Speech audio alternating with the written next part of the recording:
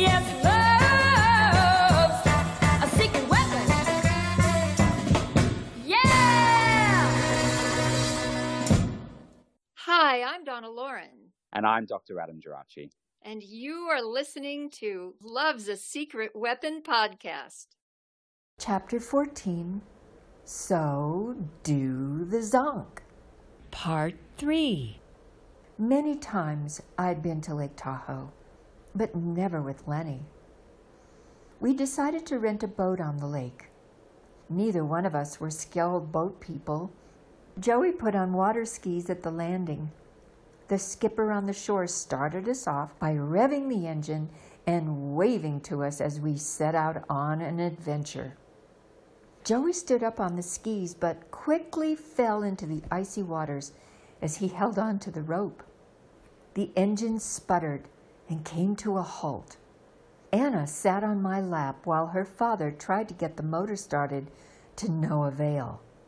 Joey was turning blue from the cold, so I flagged a nearby boat to rescue him. I guess that I overdid it flying to Lake Tahoe, and then with all the excitement of being stranded on the boat because I hemorrhaged as soon as I returned home. My doctor told me that I had been carrying twins, and I lost one. My maternal grandmother was a twin, and it's supposed to skip a generation, so that makes sense. For 6 weeks, I stayed in bed. Luckily, a Peruvian lady named Heidi was already our live-in housekeeper and loved our children, so I could take this time out essentially while I was securing a place in my womb for our third child. The thought obsessed me that Anna should stay home from school the first 6 months to get to know her baby sister and help me with this new member of our family. Looking back, I rationalized my thinking about how things should be. Keeping Anna home at age 6 was an old-world mindset. It was also because school had become a real thorn in my side. After Anna started preschool with her brother, Lenny became concerned that the Montessori school they were attending was not giving them a well-rounded education. The Montessori approach is very liberal, and children are given choices for what activities they want to do. This was always a quality I admired and I desired in my life, but the pressure was on to change schools to a more academic environment. The Carden method emphasized reading, so it was decided to enroll the children in a Carden school in Santa Monica that rented a space from a church. It was a very structured setting. Parents were asked to drop off and pick up their kids outside and discouraged from entering the interior of the school building. These were the times when spanking a child was approved of, and Carden posted a newspaper article permitting and advocating this disciplinary action. I really wasn't okay with that. But I was hoping my children would be spared for the sake of learning their 3 R's. To be more acquainted with what was going on behind closed doors, I would purposely not give my children their lunches to take with them. Instead, I would show up to deliver their lunches, and when I did, I'd see Joey was being unfairly treated. One day I walked into his classroom where he was seated toward the back and saw that he had filled up a whole page with writing at only 7 years of age. His teacher did not notice me and came up from behind my son, snatched the paper out from under him, told him to write it again, and tapped him mean-spiritedly on the shoulder. Another time, Joey had been complaining that he was locked in a closet as a punishment. The final straw was when I saw Anna glassy-eyed with a bump on her forehead after falling in the playground. It was time for another change, and so I enrolled Joey in an innovative school in Santa Monica and decided to keep Anna home for the experience of being with her new baby sister. I called the Board of Education to find out if it was required to homeschool with the aid of a tutor. I was told the law permitted a child until age 8 to remain home. When I decided to keep her home, I hired a wonderful couple to tutor anyway. Once or twice a week, they would teach art, history, and language. On Saturdays, Joey and Anna's playmates, Amos and sometimes Eric, would join in on language class, practicing German, the language their mother spoke, as well as Spanish and French. Lenny's dad, Cy, had settled down after a year of sailing the globe and married a lady named Miriam. She was the antithesis of Jeanette. Cy's lifelong love and beyond was genteel, coming from an affluent Austrian family. Her features were fine, much like my daughter Anna's. Oh, those almond-shaped eyes of shades of green, as though you were looking into an ancient forest. It's always in the eyes that you really get to know the other person. That's right, they are the windows of our soul. And the soul lives on, so we always recognize one. Isn't that so? Miriam had an edge. She was petite but thick-boned. Cy had known her socially for many years, and you could say she was the Bonnie to Cy's Clyde. We got along very well. Miriam liked my style, and so we set out to remodel my kitchen. Cy and Miriam had moved into a gorgeous Normandy cottage on Amalfi Drive, which was walking distance from our home. Miriam invited me over for tea and a proper talk about the strategy. She told me, "I know a man named Al Messenger, who is a superb craftsman. Primarily, he restores cabinetry and furniture." I told her that I had just acquired a panettiere, or a pie and bread cooling closet. The tin sidings were perforated to cool the freshly made pastries. Made of poplar, this piece was crafted in Pennsylvania by Dutch-French influenced artisans. Beautifully arched inserts marked the French flair with porcelain knobs on the only drawer where I kept my silverware until I needed a place to store all of Anna's artwork.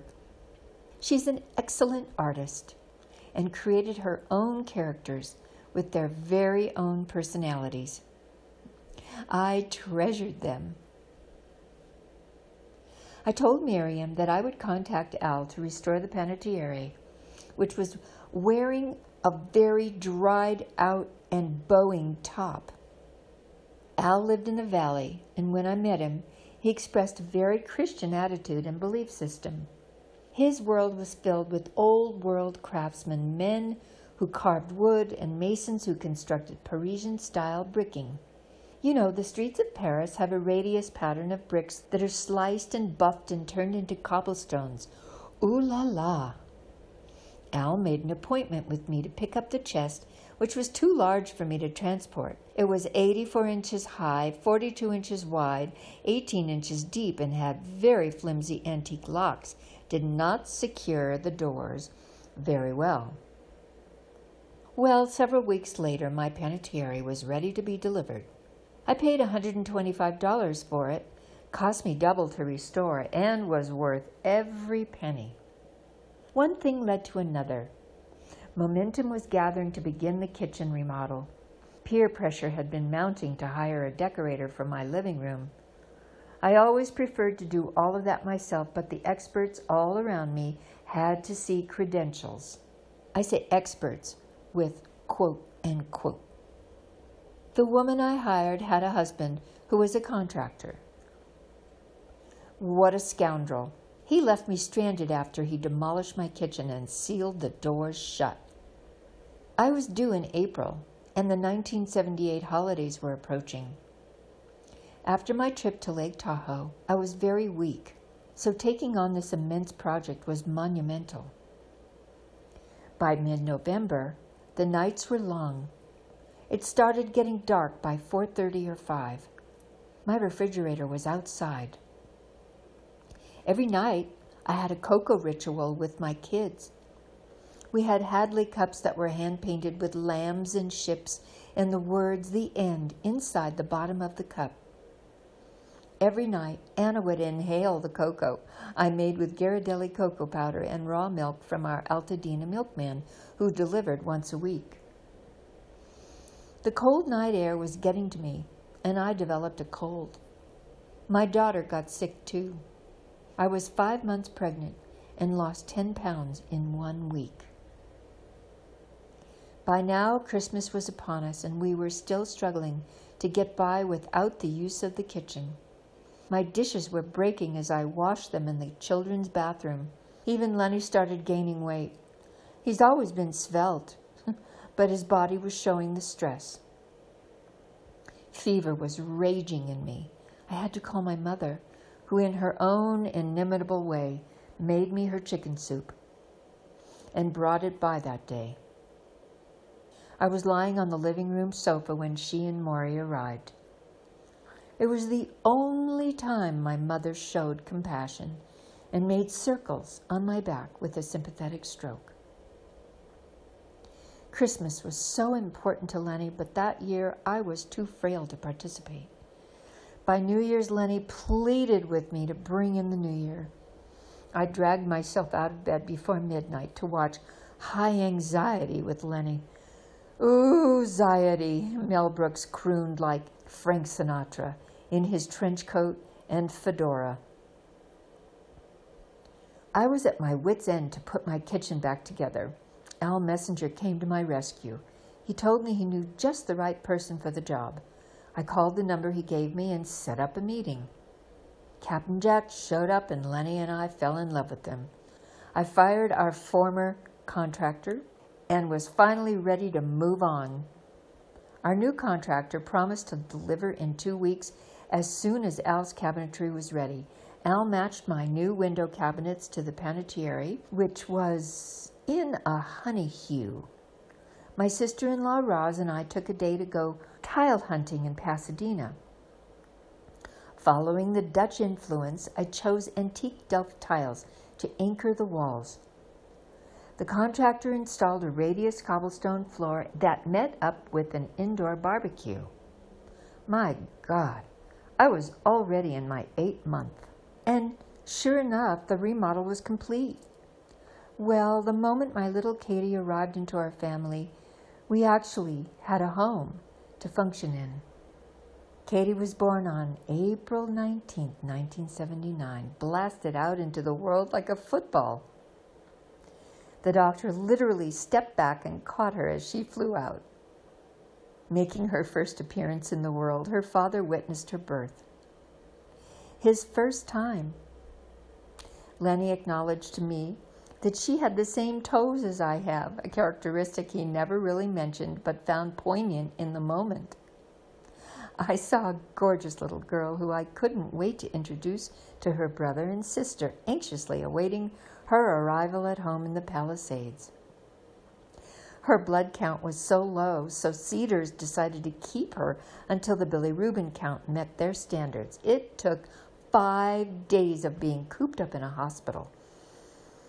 I had a private room on one wing while Goldie Hawn had her Katie on the cesarean side. Upon our return, my memories of Joey, now almost 10, standing in our entry doorway, knees shaking like an expectant uncle, and Anna bewildered at the thought of becoming a middle child and also extremely excited about having a new little baby to play with. Mother and child settled in to a now family of 5. My joy of cooking was ever present, so I would spend my afternoons with my children and preparing dinner. Their father's hours were changing a bit because he was taking on an executive role and spending less time in the studio. He was still totally devoted to his artists, and at the time David Lee Roth from Van Halen was going through difficulties, and I'd listened to Lenny dealing masterfully with him. Paul Simon was also in a state of stagnancy when it came to his songwriting, and took advice from Lenny, whom he had known since the days of Feelin' Groovy, to seek counseling. And that led to the therapist telling him to go home and write a song about anything. That song was Song About the Moon. That was when Lenny was at his best. He was such a great listener with his artists. Any of our efforts to remain a family were like a Band-Aid for a broken neck. My habit of getting high was incessant. Although I managed to take care of my house and children and prepare gourmet meals on most nights. I always tried to be a good mother. I felt so neglected and alone. I was never sure of why my emotions were teetering on the edge of rage and sometimes yelling and gritting my jaw shut. If only I knew then that I'd been lied to by my mother and dad. So a kitchen remodel while being pregnant, that's a lot of work to undertake. Yeah, yeah. What do they say? There's a new little one on the way, and then you demolish your kitchen at the same time. Oh, that's Yeah. pretty inconvenient when you already have a family, to feed. And I love that, as many people feel, the kitchen is the heart of the home. And I was very excited. One thing I discovered early on, so this is around 1978, is that, I inherited an old O'Keefe and Merritt gas stove. It was almost identical to the one that I grew up with in my mother's kitchen. Yeah. And so we're talking pretty vintage, right? Well, that particular house was built in 1939 that I was raising my family in. Yeah. And the stove was probably the same year. And we're talking, how many years later? 30, how many? Let's see. I've never been good at math, so I'm just going to count on my fingers. That's 40 years, isn't it? 40 years Yeah. old stove, which has a certain charm about it. But I started collecting beautiful Le Creuset pots, copper pots. I loved caring for them. I loved keeping the bottoms of the pots clean. Yes. And what do you call that? I'm not an anal type person about cleaning.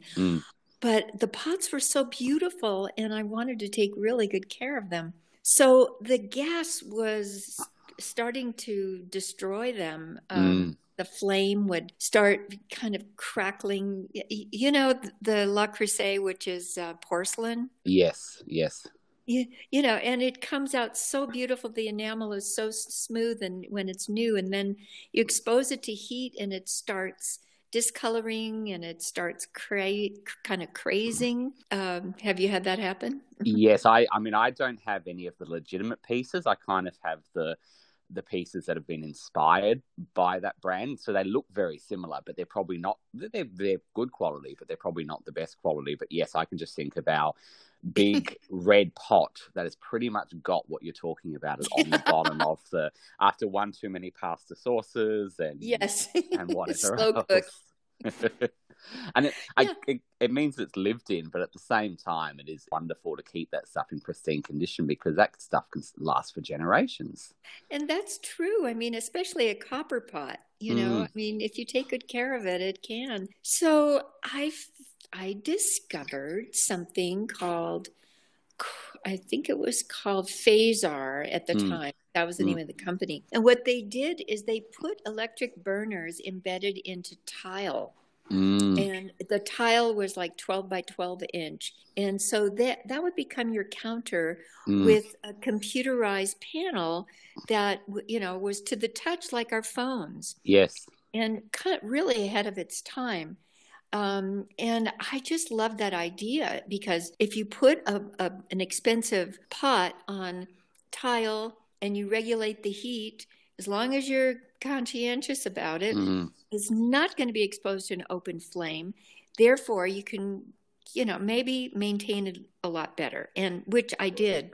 And I've been a fan of electric stovetops ever since. So that was how it began.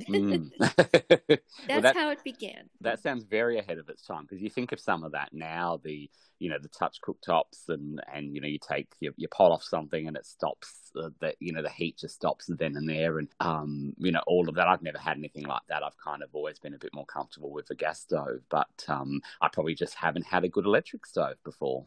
Yeah, it is a very individual choice, I'm sure. Actually, chefs probably, legitimate chefs prefer gas. They want to see where the heat's coming from. But anyway, that was my infatuation. And then, I talked about having to evacuate the kitchen because of the contractor that was involved, who just, demolished the kitchen, closed the doors, and then didn't show up. Yeah.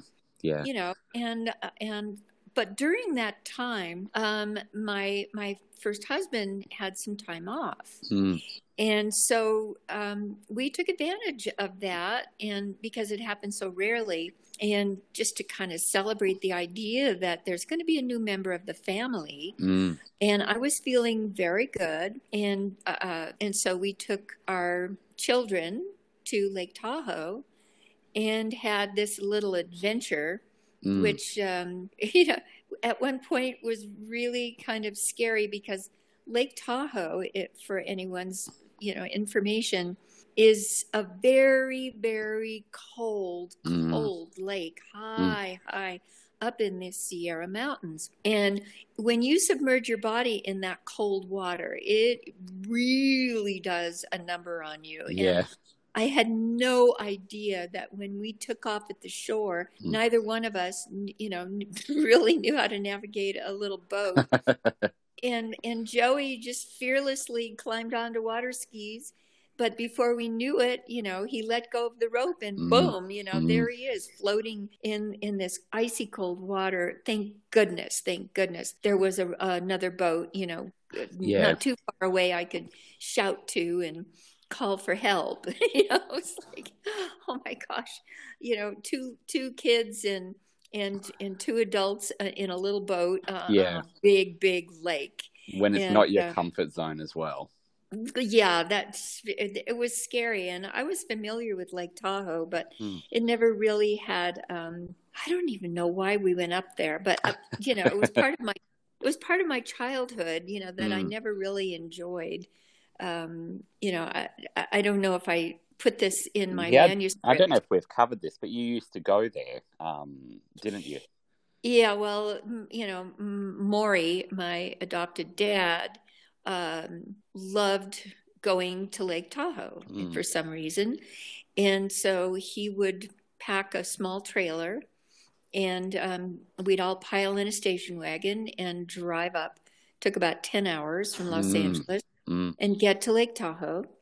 And my two younger brothers would be in the trailer with my mother and Maury, and I would be left alone in the station wagon. Oh, why was that, do you think? Gosh, good question, Adam. I questioned so much, but it was always this feeling of being isolated and abandoned and cold, because they're in a trailer snuggling up together, and I'm in this station wagon alone all night in this campground kind of thing. And so I never really had a good feeling about Lake Tahoe. So I don't know.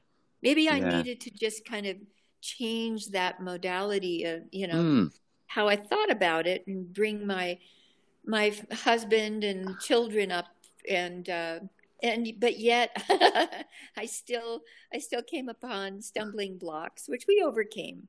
Yeah, and I guess that's really quite interesting, isn't it? That sometimes places have a particular memory associated with them for whatever reason, and you can try to rewrite that sometimes of having new memories there. Unfortunately, in this case, it probably it didn't really do the job, but you gave it a red hot go.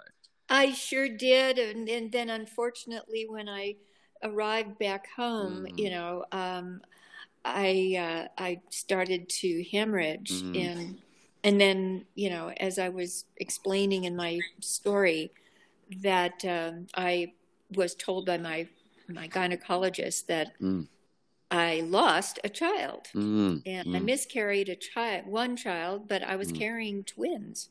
Was there, in terms of from a medical point of view, I mean, we'll obviously talk about the psychological impact of that, but from a medical point of view, is there any procedure that then has to be done if that happens? Or for me, I just had to stay in bed for several weeks.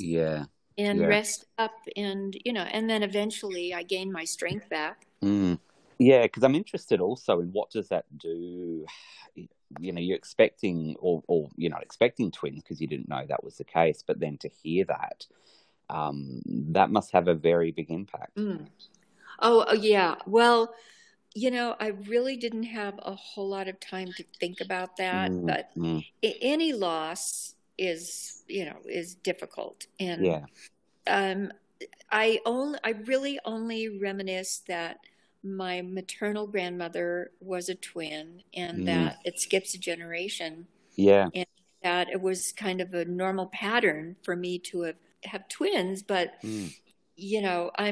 I was absolutely delighted, with my daughter who ended up really being, gosh, a handful. I mean, she's she makes up for the double energy because Mm. she's fully packed with lots of creativity and Mm. beauty and energy. And so, yeah, I mean, I never really expressed that Mm. to her. In fact, I don't even know if now I can't recall if I expressed that to anyone. At the Mm. time, I was just managing a family and trying to get my strength back. And, Mm. Mm. that's, so it didn't become an issue Yeah. Yeah. for me. Yeah, no, that makes a good deal of sense. And I guess certainly also with all that change going on at a house point of view, and anyone that's ever tried to renovate something and live in it, I think would probably really relate um, to the drama of it all. But I guess what we're also heading into now is, and not to preempt the story too much, but there is going to be some change in the family going forward. Oh, yes. Well, that kitchen remodel, Mm. with those doors closed, and literally, I had this what they call a baker's rack, which I Mm. set up as with a toaster oven and a hot plate, and stacked my dishes and put my refrigerator outside, and it was kind of like camping. Mm. For the rest of the time, just before I gave birth, Mm. and so yes, it was like, as you could say, maybe the what do you call that? The something before the storm. Yes, the calm before. Well, it wasn't calm, but it was calmer. Yes, yes, I would say but in relation to what ultimately Mm. was occurring, it was definitely the calm before the storm. Yeah, and I think, a lot of our listeners will relate to what we talk about going forward, perhaps if they've experienced, life changes and life upheavals. And of course, as always, we invite our listeners to contact us to tell us what they think of what we're talking about, and I think that will be interesting going forward. So they can let us know at podcast@donalauren.net. And of course, what we've been doing all season for the first few episodes we've had this season is inviting on guests, and we've had a range of different guests. They're often what we call fan guests, where you've been very conscious of wanting people who have followed you for a long time or perhaps followed you for a relatively shorter time to come on and talk to us about their own lives and their own perspectives on things. And so we have another guest today. Now, this guest is a little bit different because we've had this person, we've been on this person's show before, both of us. He is outstanding. In fact, he is phenomenal. Mm. He is Plastic EP from Melbourne, Australia. Absolutely. Your neighbor. A neighbor, very much so. So no, I think I think everyone will enjoy listening to us speak with Plastic EP about his love of music and his work in, I guess, documenting the history of music and pop culture. Indeed. And I do look forward to hearing our conversation with Plastic. Hello, I'm in. How are you, Donna? Hello, darling. Happy New Year. Same to you. We love you so much. I don't know what to I say. love you too. Thank you, Plastic. for being on our podcast. I'm just so pleased to know you, Donna, because you're an American, right? Musical and actress icon. That just people just don't understand the impact that you had. I mean, I'll give you an example, right? I don't know too many people called Donna. So to me, you're the most famous Donna. And every time I hear that Richie Valens song, right, I'm only thinking of you. It's true. It goes like this. You know this song, don't you? It goes, Oh, yeah. I- Oh, Donna. oh, Donna. But it starts like this, right? It goes, I had a girl. Donna was her name. Do-do-do-do. Since she left me, I've never been the same. Oh, I love Love that girl. Donna, where can she be? I'm Where right here. can I'm she right be? here. Yeah, but you see what an impact you have, like Richie Valens had with that song at that time. And you got to understand, and this is what I'm talking about. I watch your video clips, and like when I see 1964, when I'm watching you on Shindig singing All My Loving, you got to understand what impact Paul McCartney had on the girls. But when you see Donna Lauren on Shindig singing All My Loving, then you got to understand what impact you had on the boys at that time. All my loving,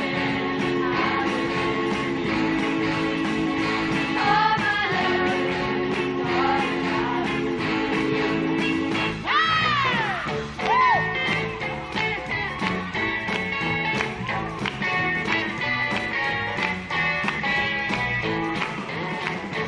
close your eyes and I'll kiss you.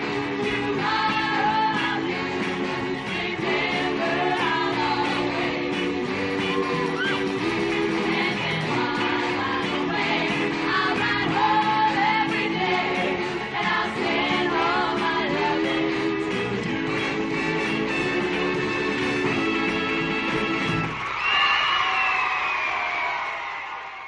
I mean, being a Dr. Pepper calendar girl, I mean, Dr. Pepper was selling by the truckload all over the United States. I mean, that's a big buzz. Yep, and I'm glad that they're converting to no sugar finally. Ah, there you go. So, so to take it back, Plastic, when did you first become aware of Donna's music or film or TV? Was it back in the 60s or 70s? Yeah, it was in the 60s. Because I'm a baby boomer, Mm. born in 1958, all right? I've given my age away, so that makes me 63 now. Mm. Not that it mattered, but you got to understand, the Frankie Avalon and F. Funicello beach movies, you got to understand the impact you actually have on Australia too, Donna. Those sure. movies make so many people happy, and we didn't have colour TV till 1974. So what you got to understand is while people are watching on Saturdays these beach movies, they're seeing you, right? And they're embracing the American culture. Because back in the 60s, American culture was it for Australians, as well as the UK culture. But I'd say more so the American music and the American movies than the British. Mm. And why do you think that had such an impact on y'all there? Because Class. what happens is we're embracing a culture that we love. Like, I can tell you now, people here in the 50s went berserk for Elvis, you know, like going out and buying the 45s and the albums and not watching TV and just listening to the American culture starting off, let's say, from Elvis. There's like so many fanatics that still live in the 50s, even in 2022. So our culture was 6 months behind America. So when, for example, you see Donna Lauren singing on the beach, you know, it's like, wow, we got beaches here. Wow, we dress like that. Wow, this is groovy. I mean, I can tell you now, growing up in Australia in the early 60s, when I went to elementary school, I'm honest, the music coming out of the AFM radio, I was more concerned with that and more concerned with, let's say, movies from America and what was happening in America and the UK than I was at school. I mean, that's what's made me what I am, a pop historical archivist, because I realised that why did I learn all this information to do what I'm doing now. It's like it all fell in place. Right, right. Can you, yeah, please explain, like how you evolved from learning about the American culture?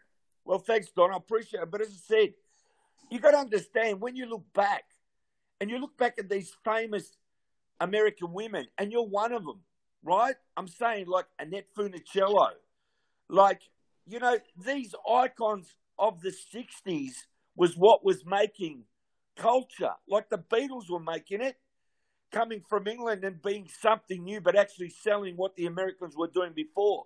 While they're in Liverpool, they're learning all the American artists and their songs and their tracks, and then they're coming across to America and selling it to you guys in a new way.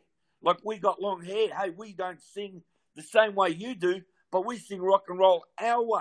It's the same as the Americans doing what they did on screen and on music, that they're selling it to us here in Australia. We're going, hey, that's cooler than us. We're trying to find our own identity here. Okay. Yeah. I get it. That's like very the true. Bee Gees, for example.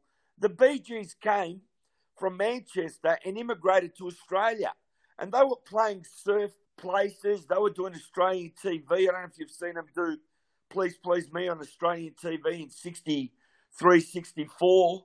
And they were developing their own sound, but they were Australian. The number one spot in England, and it's called Please Please Me.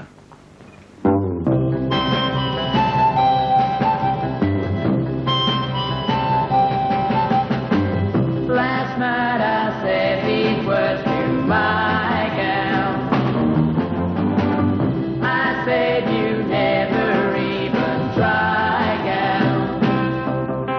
Come on, come on, come on, come on, come on, come on, come on. Please, please me, oh yes, like I please you. See, this is why culturally, you've got no idea how big the American culture is, especially on me. It's the scene. That's it. And you had your own music as well. Didn't you have a 45 in the early 80s? Yeah, what happens is, I've got to explain. Yeah. Going back to 1966, the Monkees television show was shown on the 20th of July in 1967. So the show was shown in 66 in September to America, but wasn't shown here in Melbourne, Australia, till the 20th of July. And my birthday was on the 9th of July. So it's like we got Batman 1 week before we got the Monkees. Yeah. So you can see Donna's in both shows with 2 weeks difference, with 1 week difference in 67. So, I mean, I remember, as I said, Donna with Davey in that scene where they're making the eyes. I mean, you don't know how big that was in 67, right? You might think it's nothing, but you're a child and you're watching it. And you're looking, how did they get that effect where their eyes are sparkling? These guys are in love. It was like, you never seen that on TV.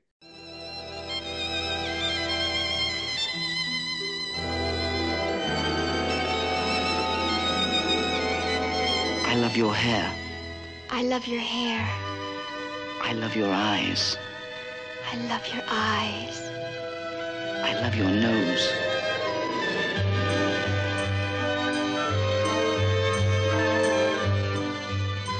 I love your mouth. I love your mouth. I love your neck. I love your neck. I love you. My handsome prince.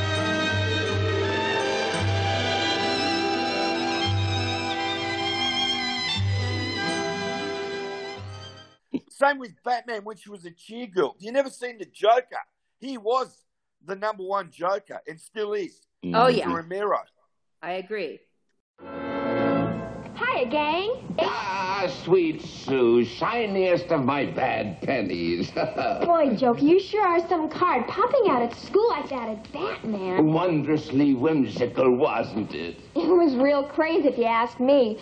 I might have fainted and given the whole game away. However, you didn't. Ah, I see you have the stuff. Of course. Any trouble getting it?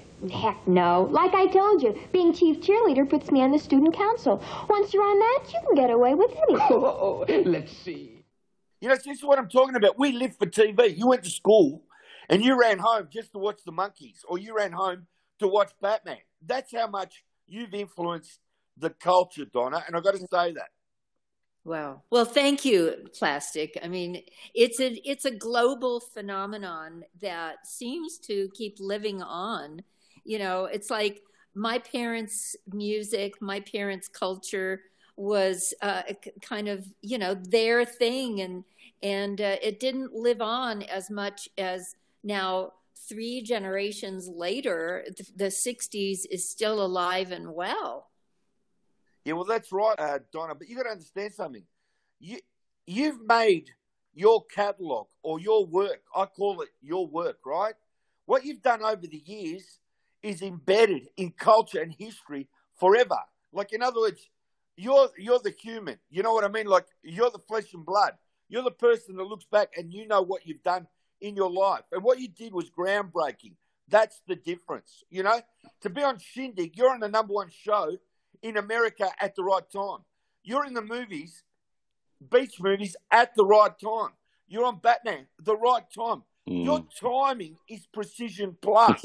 And this is what people have to understand. You know, a lot of people have careers where they wait forever for something to happen. You were at the moment. You went stepping stone, bang, bang, bang, bang, bang. That's a fantastic, unbelievable career. What a blessing! What a blessing! You know, when I think about the experiences I've had, you know, yeah, they were truly just, you know, a teenager working and having, you know, meeting these people and playing these roles and meeting, you know, people that are part of, well, they'll just live on forever. But you know, at the time, you just have that experience, and you're like, it had no impact to think it's gonna affect the future and possibly live on beyond your own lifetime. Yeah, that's exactly right. And the thing is, in 1967, you went to Italy, didn't you? Was that for a movie or was that for modeling? It was for a film. Yeah, but see, that's unheard of too, because you're basically doing it. You know what I mean? If you know James Bond, for example, there's an Australian, Lazenby. He turned up to Hollywood and went to the producers and he said, I'm James Bond. But just came out of nowhere and said, I'm the real deal. Well, you gotta understand, I think he was a car salesman and he just had the gift of the gab and he just looked the right part and he applied for it and they tested him and he ended up doing one James Bond movie. And there he went. Yeah. And there you went, His Majesty's Secret Service. But see, with you, Donnie, you got to understand, you're looking at somebody, right? And you look at yourself going back. These people, you know what I mean? What it's like to be like, how can I say, a goddess of film and music. It's very hard. A lot of people can do film, but a lot of people can't do music. And a lot of people can do music, but not do film. But you can actually do everything. And that's why you're the real deal. Do you know what I mean?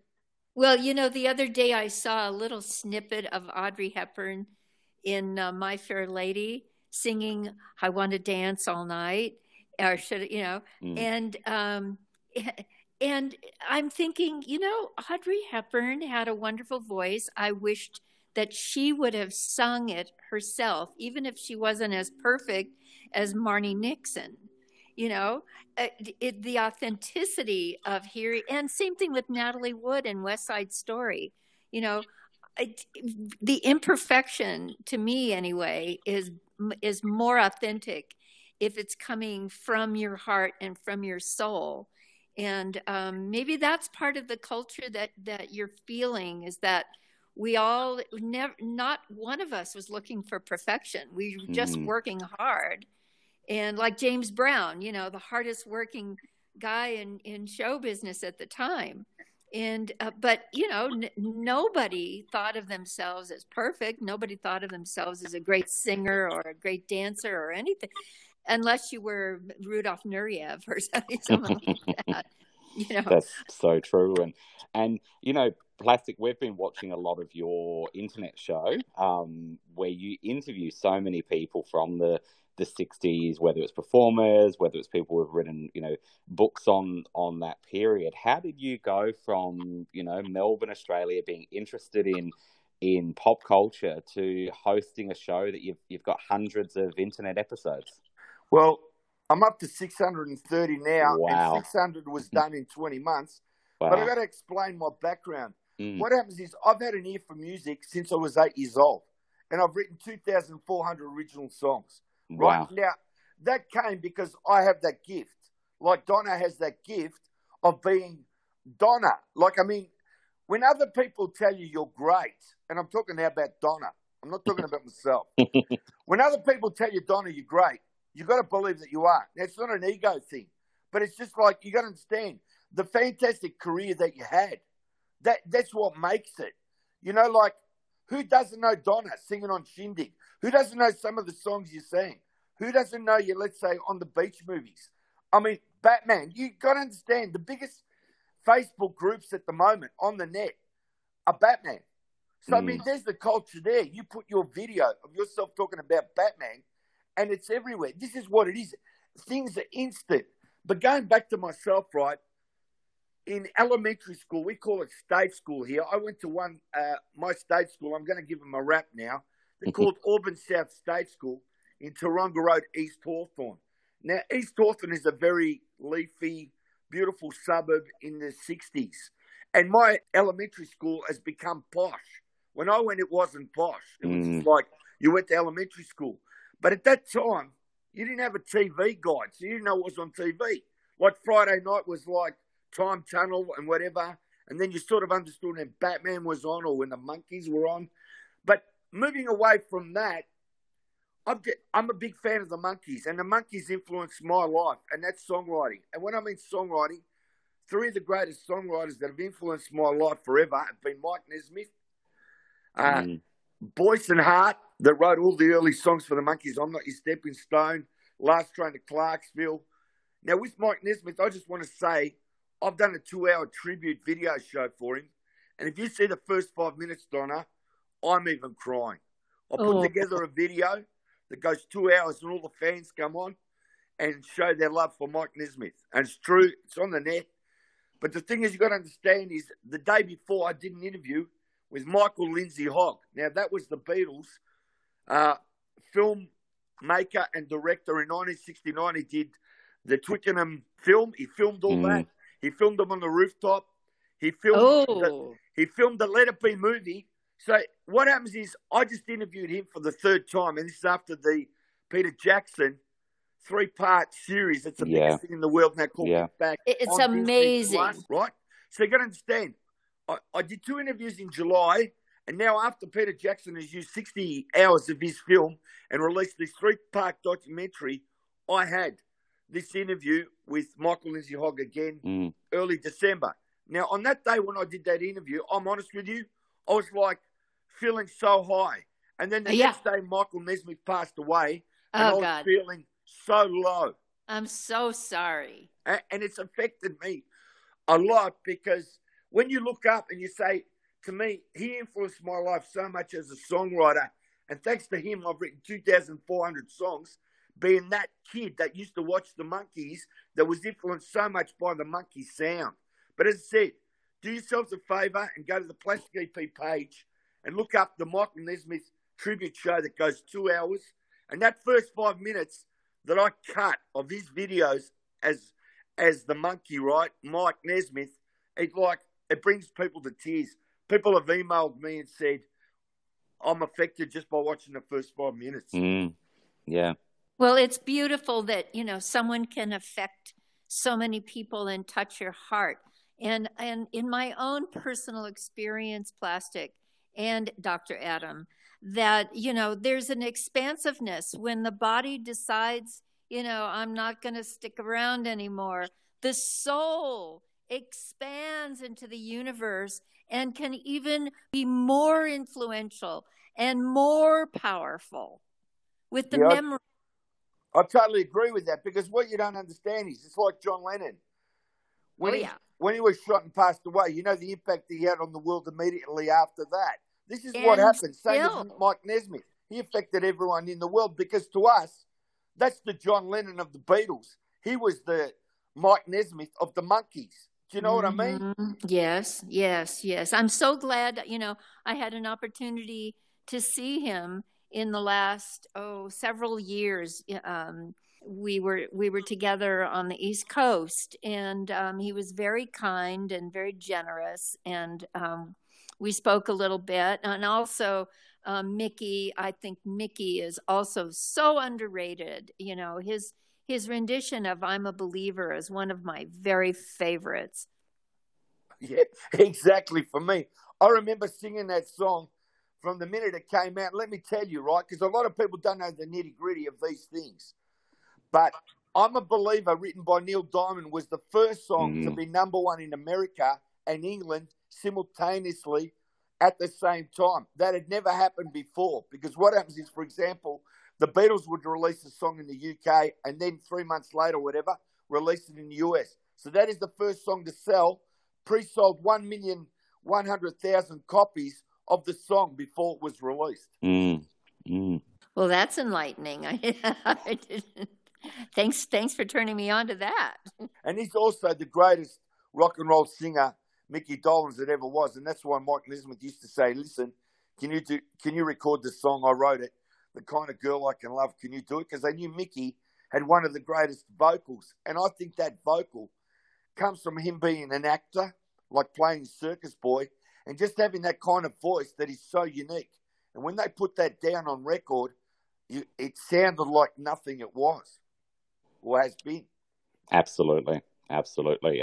And you've done so many interviews and spoken to so many people. And not to pick favourites, but do some particular ones are more memorable than others? Yeah, I got to be honest with you. When I had Donna Lauren right on the buzz with Robin, I mean, that show, if you see it, the more I see it, the more I love it, because Donna is herself, and Donna goes along with what's going, and she clicks and she gets it. I mean, when we do that scene of me being Davey and Donna being Davey, right, I didn't get it for 3 seconds, but then after I got it, when she was on the screen, I mean, that's something unique. You look back on that, and people be watching that for generations. That's the kind of thing I like. How sweet. Thank you. And just to go back, so what was you got into music, you've written, so many songs. What was the deal with you having a record in the early 80s? How did that come about? I've got to explain. Here I am, and I can tell you the address. I'm walking down. I used to live in Campbell Grove, East Hawthorne. And then I'm walking down another street that's called Campbell Road. And on the corner of Burke Road and Campbell Road, I'm walking. I think I'm 7, 8 years old, right? And this is true. This song comes into my head called "Forget All I Said." And it went like this. It goes, "I thought you were meant for me. My eyes were misled. You had someone else I didn't know. Please forget all I said. Forget all I said to you. Forget all I said. Forget all I said with you. Please forget all I said." So I got the first bit, and then I got the second bit straight after. And then I sang the same thing, but a different verse. And that song stayed with me. And it was only until I was like 23 years old that I started recording in the studio. And then we put out vinyl. And the first vinyl I put out was, because the name of the band was called Plastic EP and the Records. So Plastic EP stands for the EP of the 60s, which is 4 songs, as you know. It's not made of, you can call it, instead of being made of vinyl, you say it's made of plastic. John Lennon used to refer to records as vinyl, being, "Can you play me that piece of plastic?" So that's why I got the name Plastic EP in the Records. So what happens is I released one single at home, "I'm Not Coming Back." Then get this, we go in the studio to record our second song, right, which is called "When You Want to Make a Record," and "I'm Not Coming Back." And when we went back to finish that song, "When You Want to Make a Record," the master tapes had disappeared from the studio. Oh, God. So now, lucky we had it on cassette. So now we've got a song called "When You Want to Make a Record," and the irony is we can't actually make it into vinyl, so we can't actually make the record. I mean, that's like crazy. And then what happens is, I said, you can't have Plastic EP in the Records. It's too long. It's like Cliff Richard and the Shadows. In 1982, we'll become the EPs. So the EPs, which means the extended plays, and then I released Forget All I Said. The way I sang it when I was 8 years old is the same way I sang it when That I was is 23. amazing. That is amazing. God. Well, that's creativity for you. You know, you're just channeling creativity through you and expressing it the way it comes out. I can't change the way I am, Donna, because I love talking. You know, it's like I had the gift of the gab, and that's why I wanted to do interviews before 2020, but it was just because of the COVID and the technology that I was ready. And I'd shot all my videos in, I'd done the song Hey Bananas, We Think You're Groovy. I'd gone down to Hollywood and filmed it down Hollywood Boulevard for the song Hey Bananas, We Think You're Groovy.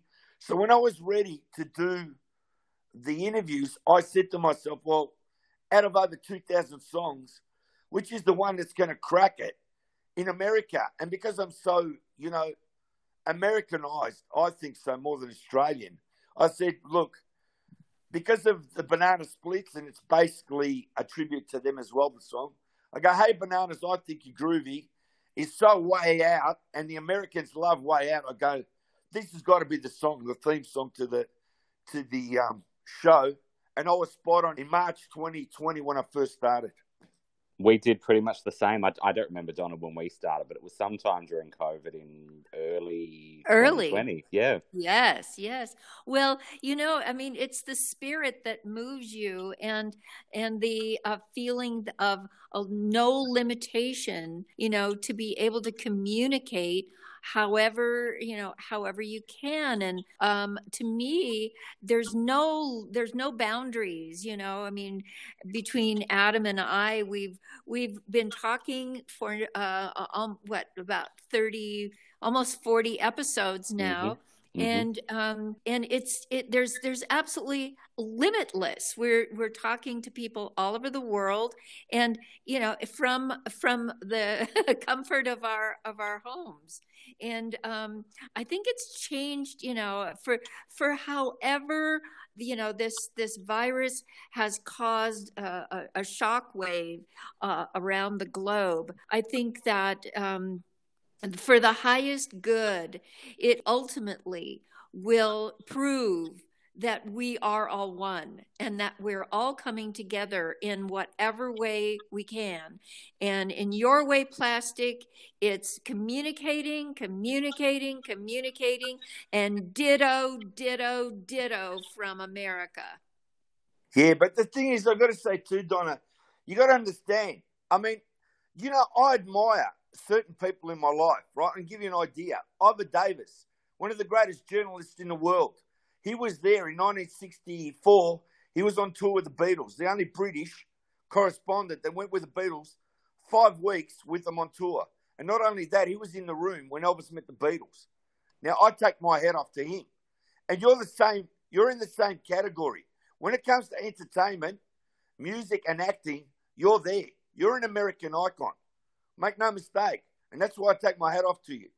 Not only do I love that person that's there on the screen and singing, I love the person I'm talking to now, because I admire you as a person and your feelings towards the planet and your beliefs and the way you are and the way that you really care. Not only do you care for the planet, you care for people, right? And that's the bottom line. And caring for people and caring for all life on planet Earth. I care for the trees in the Amazon. Yeah, of course. Yes. See, somebody sent me a photo and it affected me, and they're hugging a tree. They're in Arizona or New Mexico, and they got their hands around the trunk of a tree. And I said, how emotional is that? That you're actually giving a tree a hug. That's right.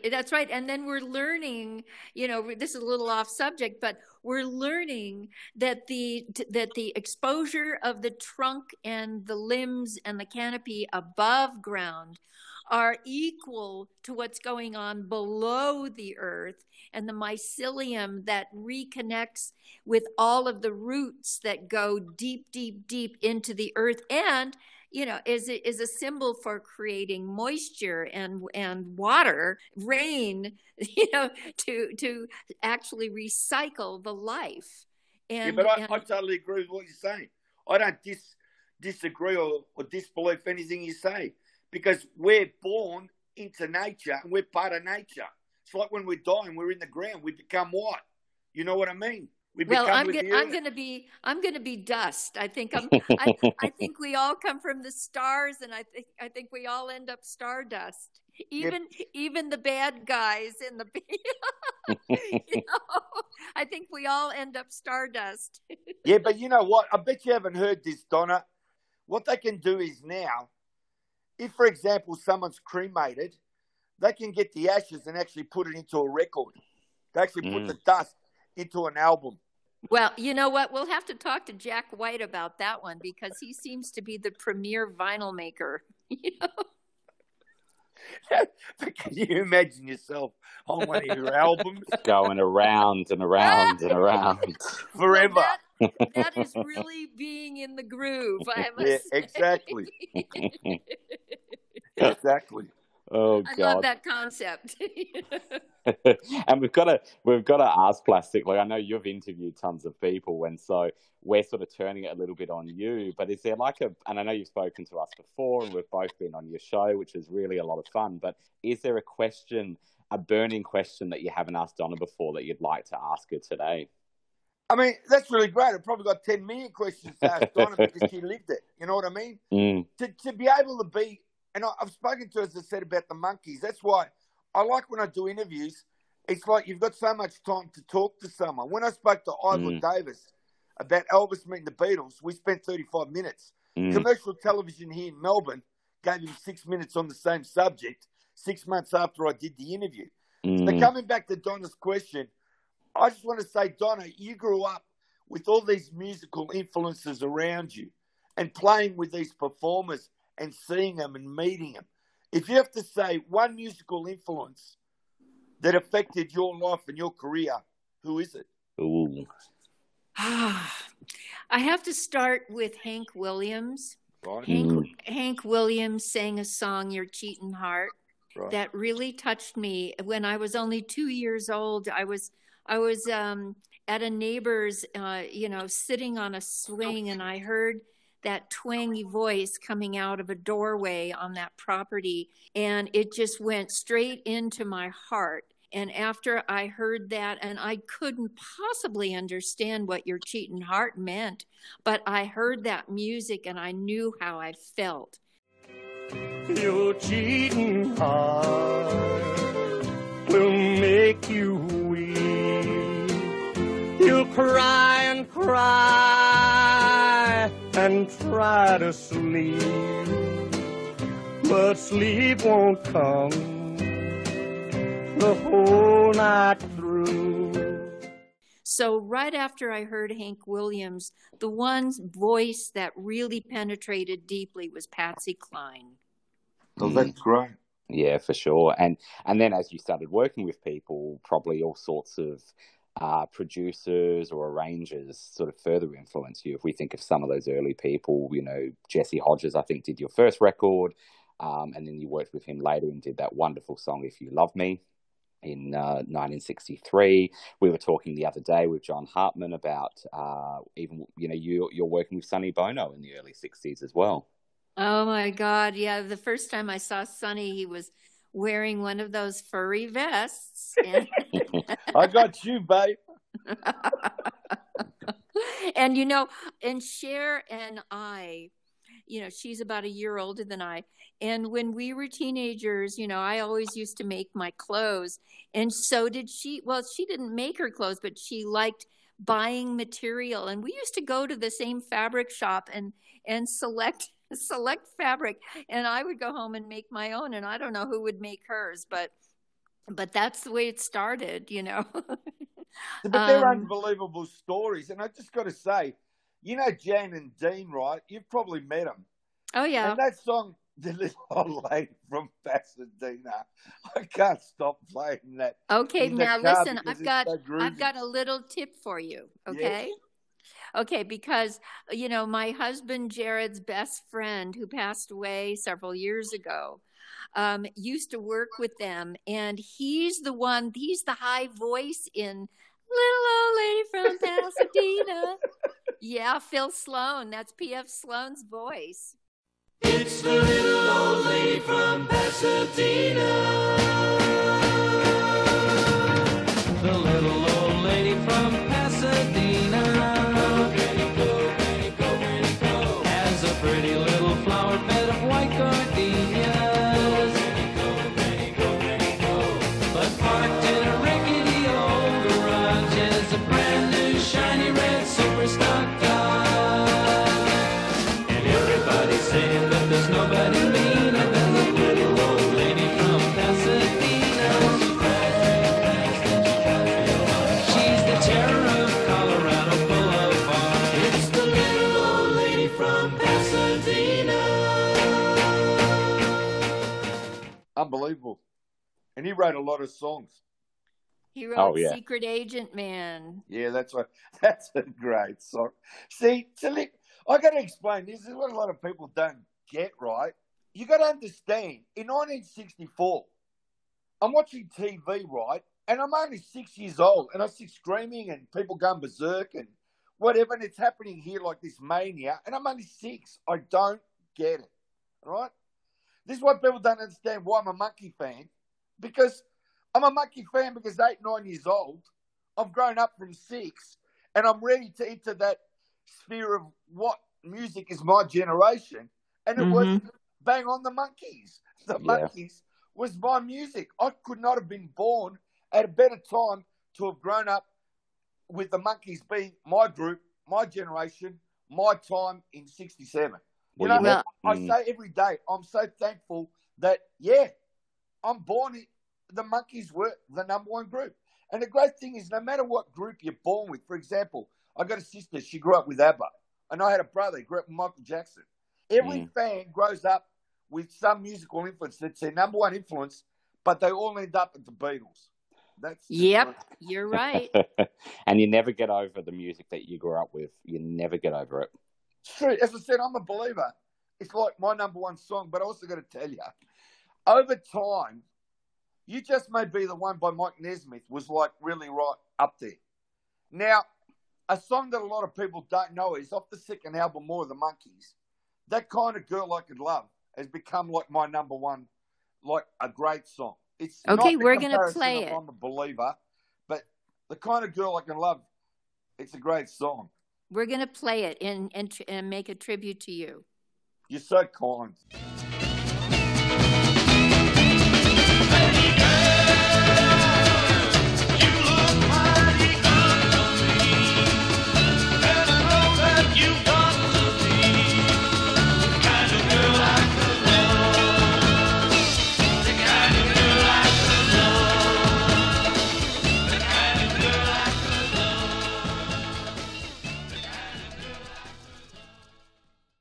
I feel that I've grown up with American culture, even though I'm born here in Melbourne, right? And it's like, I don't know, when I went to America, and I've got to explain to you, right? I'm walking around everywhere in my gold suit, the original Plastic EP with the same glasses I wear in the interview. And those glasses have been with me on my musical journey, right? That's what people don't understand. And my suit, the jacket is like a tribute to Elvis. My glasses may be like a tribute to Roy Orbison. You know, like it's got different musical influences. But to be honest with you, it's not. It's just somebody's mentioned that, and I've thought about that, and it could be in a general way. But me is me as Plastic EP and always has been. It's like it's unique, and I can't change the way I look, but I can tell you, the only way I can explain it to you is when I put those glasses on, it's like I transform from a normal mortal to Superman. It's like, I can't explain it to you. And somebody has told me, and he said, you become this thing that, like, I can't even explain it. And I know that the stars aligned, and this was meant to be, because there's so many things that have happened in my life, Donna, that at first I didn't want to believe it, but it's actually true. I'll give you an example. I wanted to interview somebody, right? And I tried for 2 weeks to contact this person, and I found that they lived in Sydney. But I couldn't get through. No Facebook, no Messenger, no nothing. A couple of days later, an interview's lined up and this person turns around and said, you know this person? And I go, yeah, I'll get them on the show. And they came on the show. Now, I don't know what you call that, but that's fun. You're a manifester. Well, I don't know how we're going to...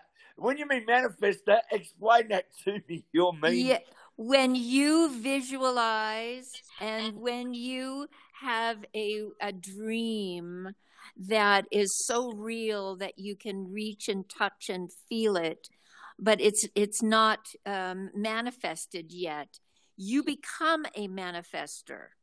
Right, I get it. Because it's good to explain things. I'll give you an example. My wife, Vicky, I love her. Viva Las Vegas, one of the greatest Elvis movies. I love Anne Margaret. Right? I just do. And my wife looks like Anne Margaret. That's why I married her. I'll tell the truth. But the great thing is, my wife, when she talks to me, she gives me a fifth of the story. Like, I'll give you an example. I want to find biscuits in the kitchen. I say to my wife, where are the biscuits? Her answer will be in the cupboard.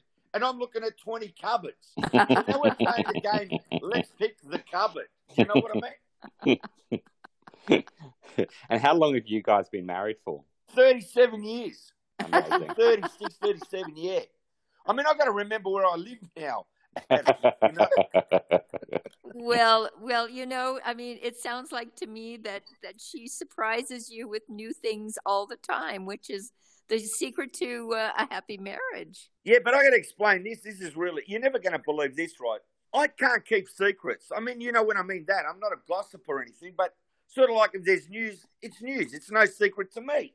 So what happens is, before I got married to Vicky, or when I got married to Vicky, right, I got Vicky in the band. I said, listen, I need a drummer. You go to drum lessons, and, you know, slowly you'll get it. Right? So she went to drum lessons. And what happens is, for 25 years, I never told anybody that Vicky's my wife in the EPs. Now, I don't know why, but the reason being is I thought of John Lennon saying he never spoke about his wife and told them I'm married and I'm in the Beatles.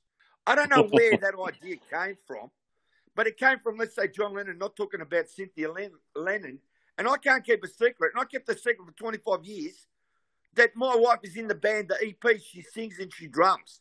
Now, I didn't even know why I did that or why it happened, but I can't keep a secret for a week. How do you keep it for 25 years? That don't make no sense. Well, you know, Plastic, I think, you know, you individuated from your marriage and respected her and acknowledged her as an individual and a competent musician. So, of course, you want to work with her. And, you know, sometimes if you label someone a wife or a sibling or, you know, that people think there's some sort of obligation or, you know, not the true feeling of wanting to make music together. But in this case, you know, I think you just withheld that information of you being married to her because she could be recognized as a talented musician, you know, with her own identity. Yep, that's what it is. You nailed it. And also I got to say, right, because a lot of people don't get this. I used to devote, like you know yourself, you devote time to your craft. I can tell you, every spare minute I had in my life, it was writing a song. So what happens is, the joke is, I'd be upstairs writing songs, and this is true, and Wally and I would be upstairs, the bass player, and we'd write them together and do whatever, and I'd be yelling downstairs, Mrs. Plastic EP, can you make Mr. Plastic EP a cup of tea? For years and years and years, because no one knew the joke, just us two knew, and no one knew. And people were asking on the videos, when we did the music videos, you people seem to be close, because they didn't know. And that was like the in-joke that I had with her all the time. But you know, Donna, what's really great, she sings better than me. She does. And she compliments me, but where I make the big mistake is, I brought her into music without even telling her. I'd say, here's a song, and she'd go, I haven't even heard the song yet. I said, no problem, this is what you do, bang, bang, bang. And she'd do it on the spot. It was like, she adapted like any marriage, you know what I mean? It's like, the only way I can say in my words is, a marriage is when you have two horses, let's say, pulling along a carriage, and the horses are going at the same pace. I agree. The same aim, the same goal. And that makes an even ride, because otherwise it's very bumpy. Exactly. But you know what, now in these times, we live in different times. So I'm not going to get into it. We are. There's a lot going on, and I think that's why it's been so important for all of us to do something creative in the last 2 years, to Yes. put something out there for people. Go well, over time. Dr. Adam, I promise that, you know, when the borders open up, would I love to come down and be with y'all. Yeah, but, you know, Donna, you come down to Australia with your husband, and my wife and I will take you to places that you won't know. I'll give you an example. Outside of Melbourne, there's a place called the Yarra Valley, and that's where they have the grapevines. They make the wine, and they've got one winery there that the French bought called Chandon. You can look up the Yarra Valley. You probably know them. Yeah, I do. Right? I do. Beautiful place. But what happens is the mountains meet the wineries. But what you don't know is, in those mountains, my parents bought a property in 1965. Now, that property is 115 acres. And I go there and I cut the grass and I do things there. And it's like, it's one of the most peaceful places you can go. And what my wife and I will do is take you to the winery, have a nice lunch on us, and then we'll go to the farm and you'll go and you'll see this valley that opens up. It's like God's earth. I can't describe it any other way. Oh, I'm so happy for you. I would love to experience that with you, Plastic. And you know what, Donna? And this is what I love. There's no boundaries. When I mean there's no boundaries, you're like to me now next door. This is what this technology, I don't feel like, Adam's in Australia, I feel like you're next door to me now. Like I agree. I agree. There's no separation. And that's the other thing, that's the other super, super element that's starting to happen. People are starting to feel more connected. And, you know, it's this confluence of needing to be restricted, but yet when you are restricted, you're longing to be together. So, you know, we're going to come out of this. It's going to take a while, but and when we do, oh my gosh, I can't wait to visit. They reckon in Melbourne, in I don't know what year they said, 2027 or whatever it is, they reckon there's going to be 5.9 million people as Melbourne's population, because I can tell you, a lot of people from America are coming to Australia because they know the quality of life is so good. And I met someone from Los Angeles, and I said, do you tell all your friends about Australia? What do you love about Australia? He goes, I don't tell anybody about Australia. He goes, I don't want them to come. And I said, well, what do you like about Australia the best? And he goes, I love your Medicare system and what you got here and these benefits that basically people live. He said, I just love the lifestyle here. Because what you got to understand is Australia, even though we have a population now, Australia can have more people here. But with anything that goes on at the moment, the cost of living has gone through the roof because my parents were Greek.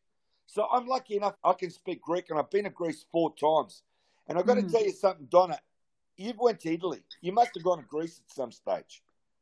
I absolutely did not, and I'm so sorry that I can't.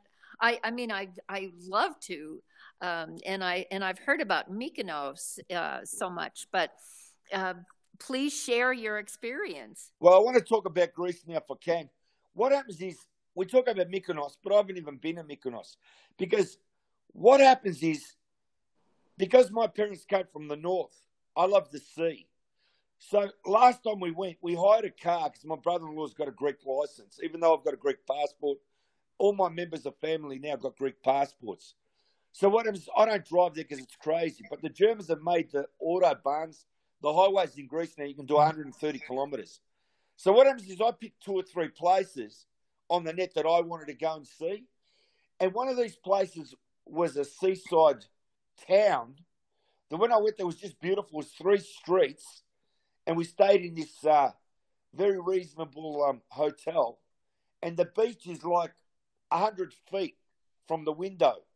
And you go there, and it's like you don't need $1 million to feel $1 million.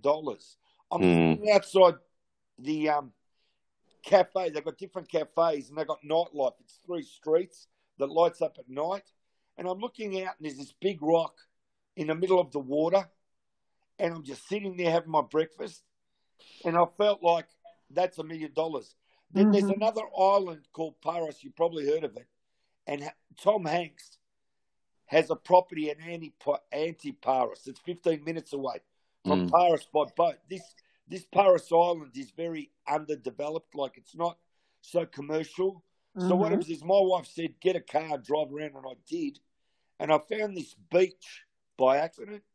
And I just stopped the car, got out with my wife, and there was 8 German tourists and all these beautiful lounge chairs, like with the bamboo and whatever. And they had like this tavern, like you could buy something just there. And I looked at this bay, and I'm not lying to you. The minute I went into that water and there was no one there, it's like every stress or everything you have in your body just lifted and went straight up to the air. And I felt so close to God. To me, it was a life-changing moment. Oh, it does sound like a baptism. I went in the water, and I'm telling you, there was no one there. I was swimming on my own. And when do you get a whole beautiful bay, and you're the only one in the water? I mean, that to me is like, it's the uniqueness of going somewhere where people don't go and realizing that it doesn't have to be commercialized to be beautiful. And that's what it had, the natural beauty. Yes. And I pray for more natural beauty, and I pray for the consciousness of mankind, as I believe the three of us do, to appreciate nature and let nature be and stop exploiting it. Yeah, yes. I totally agree.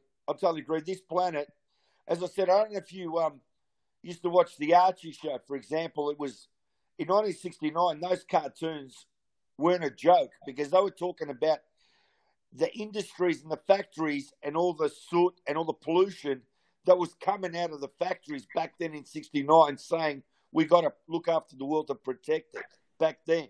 Oh, that's right. Oh, the consciousness has been there. It's just the greed and arrogance has gotten in the way. Yeah, well, that's another thing. But as I said, I don't need a lot to make me happy. And I can say, you know, the most richest people in the world, they come back to simplicity, because simplicity, it's what it's all about. For example, I don't need 5 cars. One will do me. You know, I got a friend of mine at the moment. I'm being honest. He's got a situation where he's had to go overseas, so he's given me his house to look after. It's got a pool in the back. It's beautiful. I go there to water the garden because I want to help my friend, because he needed to go to America for something. And what happens is I water it. He said, use the pool. I go there. I have a swim. And I just enjoy sometimes just being left alone to be able to reflect. And I think a lot of people, like yourself, Donna, you probably go out to nature and your mind just switches off and you're one with the earth. Yes. Actually, I've chosen to live that way. Well, so that's great. Yeah. So yeah, when, if you ever, of course, and Dr. Adam has always had an open invitation, you know, to visit me whenever you wish. Right now I'm living in Arizona, and I am looking at the view of an entire mountain range as my backyard. See, that's unbelievable. But you know what it is, Donna? It's like meeting friends along the path in your life. And there's certain people that I meet, as I said, and I admire them for who they are. And you are one of those people. I can name 5 people on my hand to say, these are the greatest people that I admire for what they did and for what they're doing and who they are. That's all it is. It's so simple. Fantastic. What a nice, I think that's just the perfect way to wrap up. So Plastic EP, thank you for joining us. We look forward to doing it again. And please, everyone, all our listeners, go check out Plastic EP's fantastic interviews with just so many people. And, you know, those of you who like our show, I think are really going to like Plastic's show. So thanks, Plastic, for joining us, and Happy New Year. I'm a believer. I was going to say, I love you guys. You know why? You're with it. Your podcast is one of the greatest podcasts out there. And I'm one of your biggest fans. Right? Awesome. You're a darling. Thank you. Thank you, Plastic. And please give our love to your wife, your love of your life, your beloved, and your favorite music maker. Well, we'll have to share more stories in the future. Yeah, what a day. You know, I've woken up today and it's a bit overcast and cloudy. But just talking to you, it's like, don't you feel we're on top of the world? I mean, honestly, because we only want to bring happiness. We're not in the doom and gloom. Yes. I agree.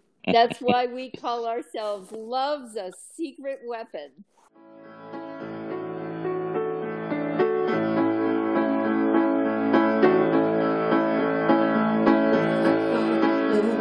Was